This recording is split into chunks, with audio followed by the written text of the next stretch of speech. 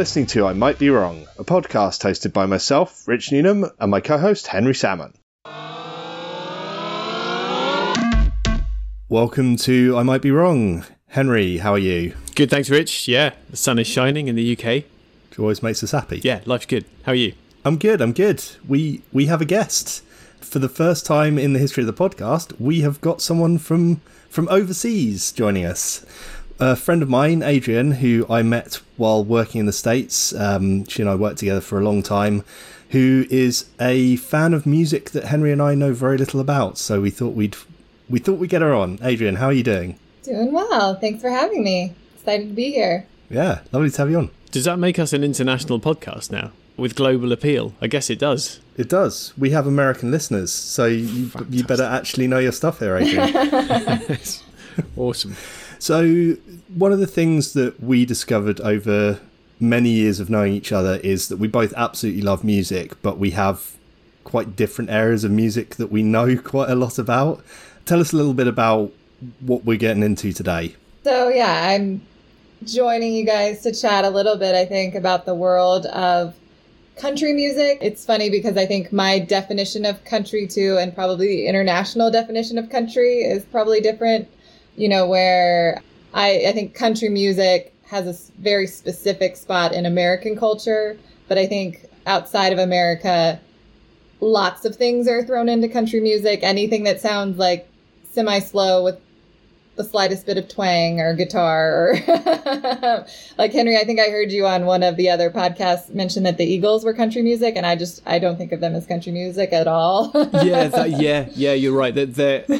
They were lumped into that bracket, and I was being lazy because I guess in my head you've got this kind of country music being like your pickup trucks and kind of dancing around with your beers and your Stetsons. Now that's so stereotypical, but still probably not what you're going to talk about today too much. Well, yeah, and I think, you know, we've talked about discussing a few artists, so I think country music can be bucketed into the tractors and the cowboy hats and the horses. And, you know, I think there's also an aspect of it, too, that is, you know, the type of instruments used, like a fiddle, steel guitar, that kind of thing in terms of the sound. And then there's also, you know, other things that kind of are subgenres like bluegrass or folk music, even swing music, like big band swing music. And then even within country world, there's like classic country, there's the pop country, there's rockabilly. And that's something where I think the UK has really only had maybe one or two of those genres make it over, where it's either the big ballady country music or the very cheesy pop country. Certainly in the 90s, that's all we really thought of as country. But you actually come from Texas, so like that's a big part of Texan culture, right? Right. So I grew up in Texas. There was a lot about my childhood that was stereotypically Texas. You know, I learned how to ride horses, and I rode horses competitively, like, you know, there's stuff like that. And then, a big part of it was country music. I grew up going to rodeos. I remember, Rich, you and I went to like a company event to go to a rodeo one time here in the U.S., and I was explaining to everyone how it worked, how they scored people, what they were trying to do. But yeah, I grew up in Houston, Texas, where there's actually the world's largest rodeo, you know, because we don't do anything small in Texas. Yeah, true. So yeah, it's been funny to like grow up in that world, and then I haven't lived in Texas for 15 years now or more, and so it's funny to then get outside of it and hear what everyone else thinks about Texans, and you know, we definitely have a stereotype that is partially true in a lot of ways. Yeah. Well, even aside from that, I mean, now you're based in Colorado, and obviously the kind of Denver part of Colorado is quite techie, upcoming part of the US, but you get outside of Denver and it's still very big country, Republican country kind of territory. Right. Yeah. Lots of cattle ranchers, and the other side of the state is extremely conservative in a lot of ways. Yeah, it's an interesting dichotomy for sure. Absolutely. Yeah. So you've brought an artist and an album that you refer to as being very kind of quintessential from a country perspective, and a large chunk of your own personal music tastes when you were still growing up, I guess, when this came out. Yeah, so your reference earlier to 90s country is very much the realm that this artist and this album fits into. So I mentioned the rodeos that I used to grow up going to that were really big. Part of those rodeos was that at the end of every one, they had a big concert. Mm-hmm. And that would be a really big 90s country artist. Also, just to like set the stage a little bit, 90s country, I think like late 80s, 90s country is really when the country superstar came to be. Is that like Tim McGraw and stuff like that? Yeah, like the biggest example is Garth Brooks. Garth Brooks, of course, yeah. But Tim McGraw, Clint Black, Trisha Yearwood, I mean, I could go on. But Faith Hill. And so this artist, the one who I was the biggest fan of growing up, is Reba McEntire. Mm-hmm. I was part of the Reba fan club growing up. Every year I would go to the rodeo, see Reba McEntire, play a show. My parents would get tickets, or my like cool young aunt would take me, and I would always get the t-shirt with the tour and everything on it, and the big red hair flowing all over the t-shirt. But yeah, so in terms of the album I chose is the one where I most remember in terms of it having an impact on me, but then also the tactical things of like, I remember the photo on the cover art the most. And like, that's the image I think of when I think of the Reba music I listened to all through my childhood. And the album is For My Broken Heart. Yep. And it's a pretty sad album, as the title suggests. You know, it's also got some other interesting pieces to it. And it's got just a crazy story around it in terms of it being the album that she released after her entire band died in a plane crash. Whoa.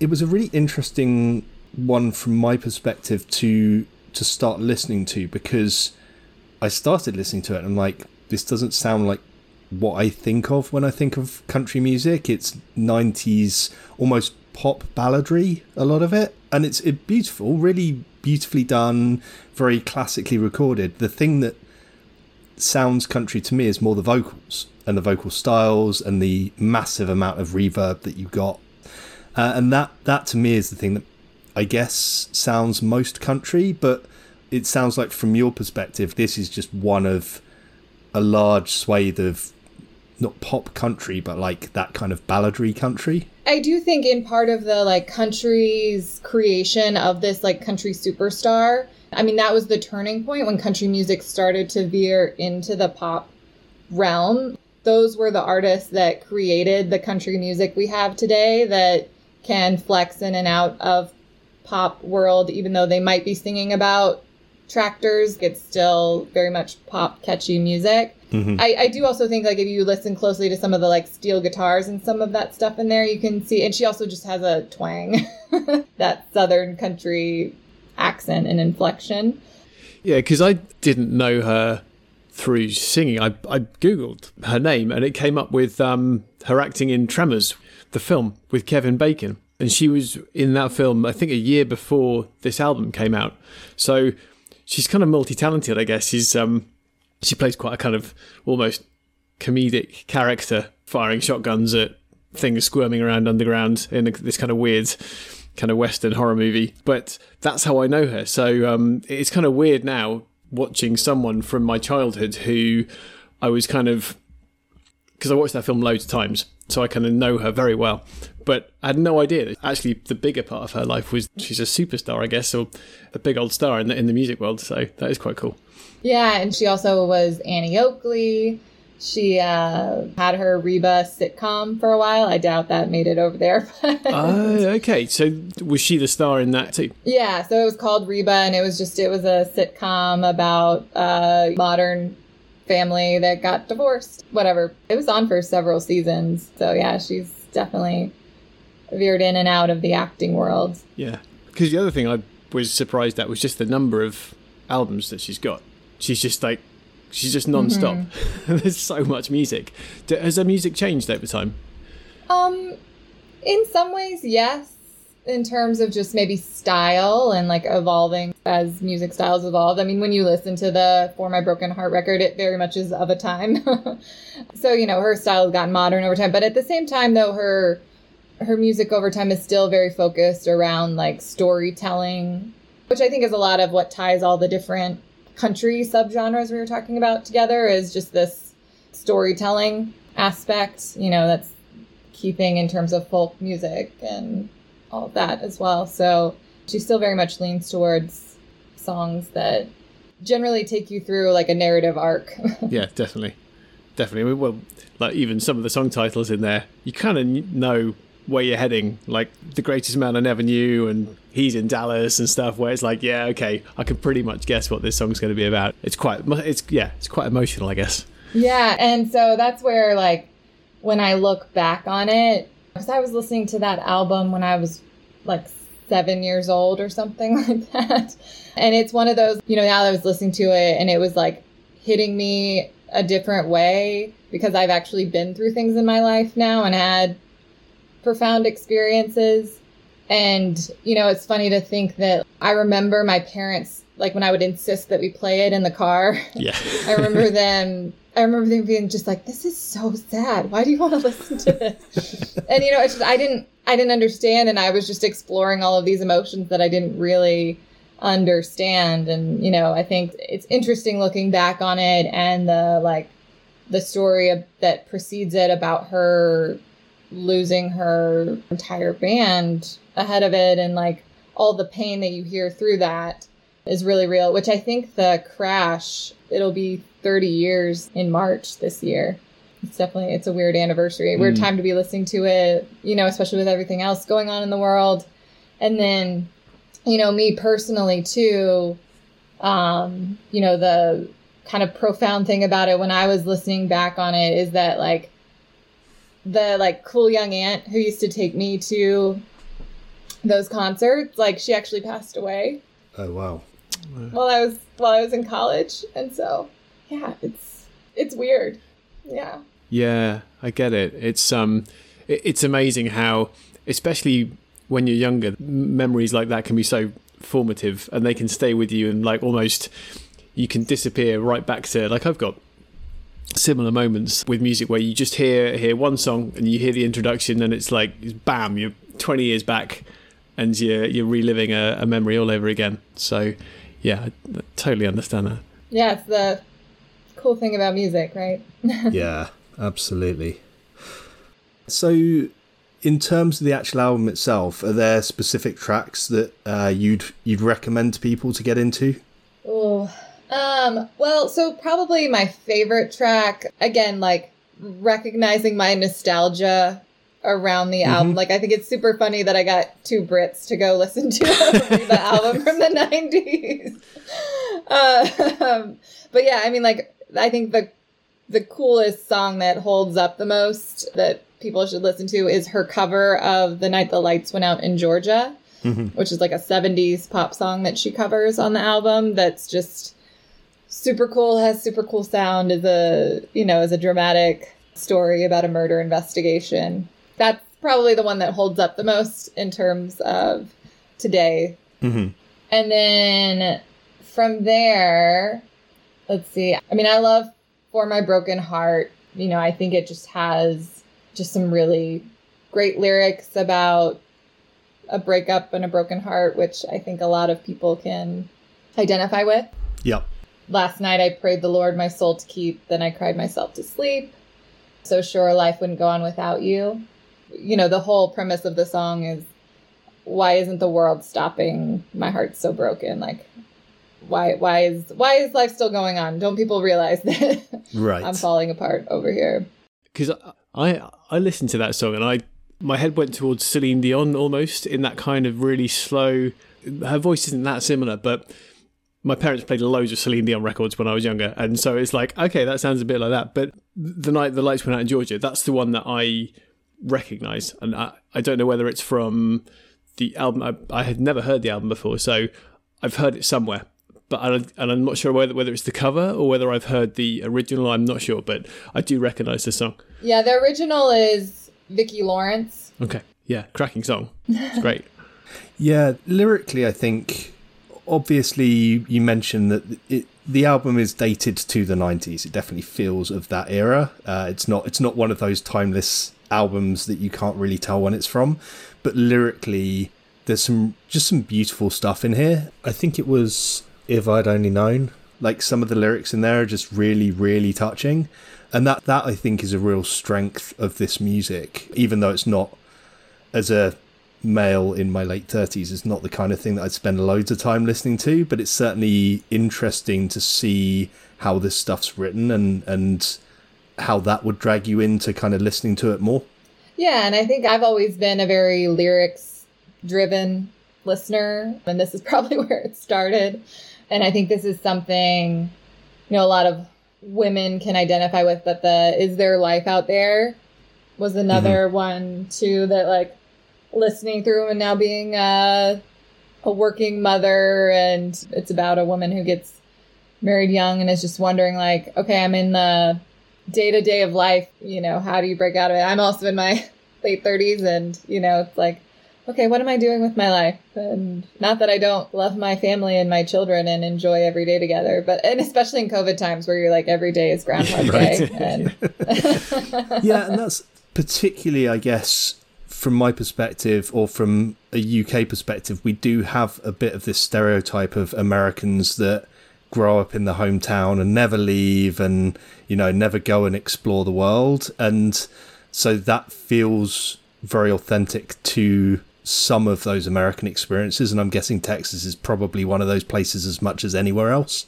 Yep, that's a real thing. I definitely know plenty of folks who live in the same neighborhood we grew up in. It's one of those things where I think it's great that people are comfortable and they have those support systems of family kind of all being nearby. I certainly miss the fact that, like, especially now that I have a kid, that my parents aren't nearby and I don't necessarily get to see my son that often and things like that. Yeah. Especially in quarantine. But then there's also the aspect of, to be frank, of people not getting outside their own worlds and experiencing other types of people, maybe you grew up in the suburbs and you've never really been a part of the big city and understand what the challenges are of living in the big city. I consider myself lucky for making the decision, having the ability to move to New York City and meet all different kinds of people and experience other cultures in that way. And not that you have to do that to get those experiences, but I do think there's some reality to that. Absolutely. And music's such a great way of understanding other cultures and making those connections. And that's part of the reason why we love having guests on, because there's people like yourself who know large swathes of music that we just don't know at all. With her music and with this album, was this a high point, or did she become bigger and bigger after she released this in the 90s? Where was she in her career when this album came out? That's a good question. I think this was, and given what we talked about, like, she has a very varied career in terms of singing and acting. In terms of her country superstardom, I feel like she was already there, but this kind of pushed it over the top. This and probably the album or two following this. I think this was one of those albums, and also just the story around it really kind of brought her to the forefront of country music. The other thing, like, that I had remembered, but I made sure I looked it up and verified the details from my memory back in the 90s. She performed at the Academy Awards 9 days after the crash happened. Wow. Because she was singing a song that was nominated. And one of the crazy parts of the story is that Dolly Parton actually lent her band leader to help her get the performance together, get musicians, get people to know the music and all that stuff so that she could perform. Talk about, Dolly Parton is an amazing person and I adore her.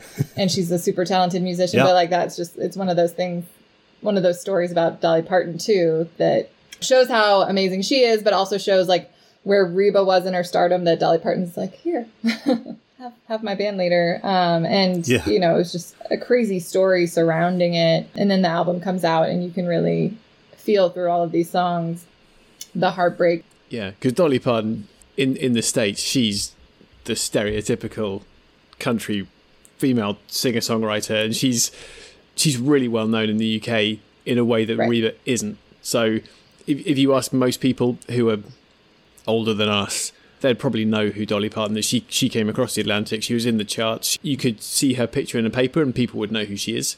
She's headlined Glastonbury. Well, she's huge over here. Yeah, but that's about it. Reba McEntire, on the other hand, yeah, way over my head. Yeah.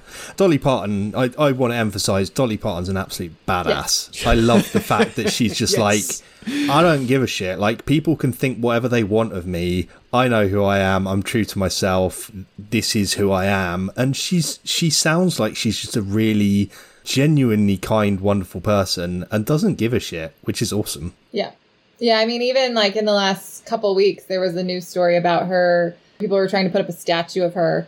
And she was like, no, you don't need to put up a statue of me. If you want to do it when I die, fine. But don't, no. Like, there are plenty of other people you can put statues on to commemorate. Yeah. So you mentioned the 2 albums following these. Are those albums that you would suggest to people to go and listen to if they want to get the best out of her? Or are there other albums that you actually prefer, even though they're not maybe part of her biggest peak of her career? Let's see. So the other big one, which I think was like really the peak of her country music stardom, is Read My Mind, which came out in 94. For My Broken Heart was 91. Her stardom continued in other ways. Like I was saying earlier about her sitcom that she had for multiple years. Mm-hmm. But yeah, I mean, I think Read My Mind was also of that time, you know, and there's obviously like #1 albums and stuff that have a lot of core tracks on them, but any particular tracks that stand out from other places that you've enjoyed of hers? I mean, the #1 track is a track called Fancy, and I feel like everyone in the US knows that song, but I guess you guys probably haven't ever heard of it. I don't know it. Okay, so that one you have to listen to. It's also a great karaoke song, and this was a song she would also like open a lot of concerts with. So I saw her again at the rodeo once.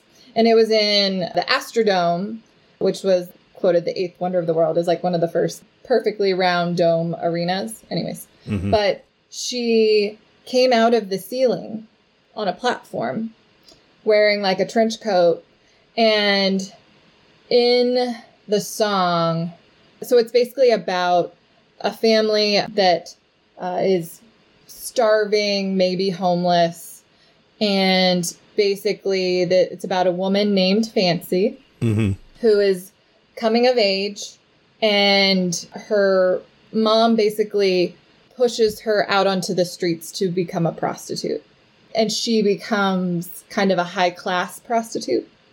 But the song is about her mom getting her dressed and like putting her in this red velvet dress with a slip all the way up to my hip is like the line. And so when she sings that line, she like rips off the trench coat and has this red velvet dress with a big slit on it. And so, yeah, I mean, that is the quintessential Reba song that I think everyone in the U.S. probably knows if they have any exposure to country music from the 90s. Yeah, I'm listening to it now, and it's quite dramatic. Although it's interesting that you say it's a karaoke song, because at first listen, it doesn't seem like the kind of karaoke song I'd sing. The chorus can be very, I think, cathartic, because it's like, here's your one chance, Fancy, don't let me down, is the chorus. It's one of those that you can, like, sing very dramatically. Okay. You know, I also have Celine Dion as a go-to on karaoke, so... Yeah, because it's like in the UK, if you put on like 9 to 5 by Dolly Parton, that is a karaoke song which you'd get everyone singing because it's just a classic. And yeah, and maybe it won't work. Maybe if you guys just do karaoke in the US, you could pull it out. But yeah, I mean, if it works better if people know it. For sure. Yeah, that's fair enough. Yeah. So you've seen Reba a lot of times. Sounds like live. Yes. And I mean, it sounds like she's put on some amazing performances, like proper full-on massive superstar style performances. Oh yeah, like dancers, the whole thing. Yeah, and it was one of those things too. I think it also spoiled me a little bit because she put on such a big show, and then I would go to other concerts that weren't that, and I'd be like, and I think there was a period of time too where we had kind of the big pop stars of the 90s too that would put on big shows, you know, the Britney Spears and the NSYNCs, you know, which Britney Spears is very top of mind with the new documentary and everything out. And then there was this kind of lull where like people just didn't perform in the same way anymore. I felt like, you know, it was like just people up there singing songs, and you were lucky if you got someone who was like a good storyteller and could kind of entertain you in between songs. And then, you know, it kind of came back with the likes of like Katy Perry and Taylor Swift and those kinds of folks. But yeah, I remember there was a period of time where I was like, God, I miss those country music shows with all of their flair and entertainment. And yeah. So in terms of, obviously you talked about her being a huge influence on your tastes from a very early stage of your kind of musical development, I guess. Is it just she opened up all of that country music stuff to you, or are there specific artists that you think you got into because of her style? I mean, I think it was just more of a culture of the time in terms of 90s country. Like, right, like you had radio was really big. We didn't have streaming music. True. You didn't have the access to artists and like new artists and up and coming artists in the same way that you do now. Like you were really kind of told what to listen to by radio, and I was listening to country music radio or the occasional oldies station, or my parents would put on like Bob Marley or something, or the Police, you know, like their music. So it was just like the kind of country music world at the time. Like I said, like all those artists I mentioned earlier, like the Garth Brooks and whatnot, you know, those were just all the records you listened to. Because that always came across because my exposure, and probably a lot of people in the UK, is through films.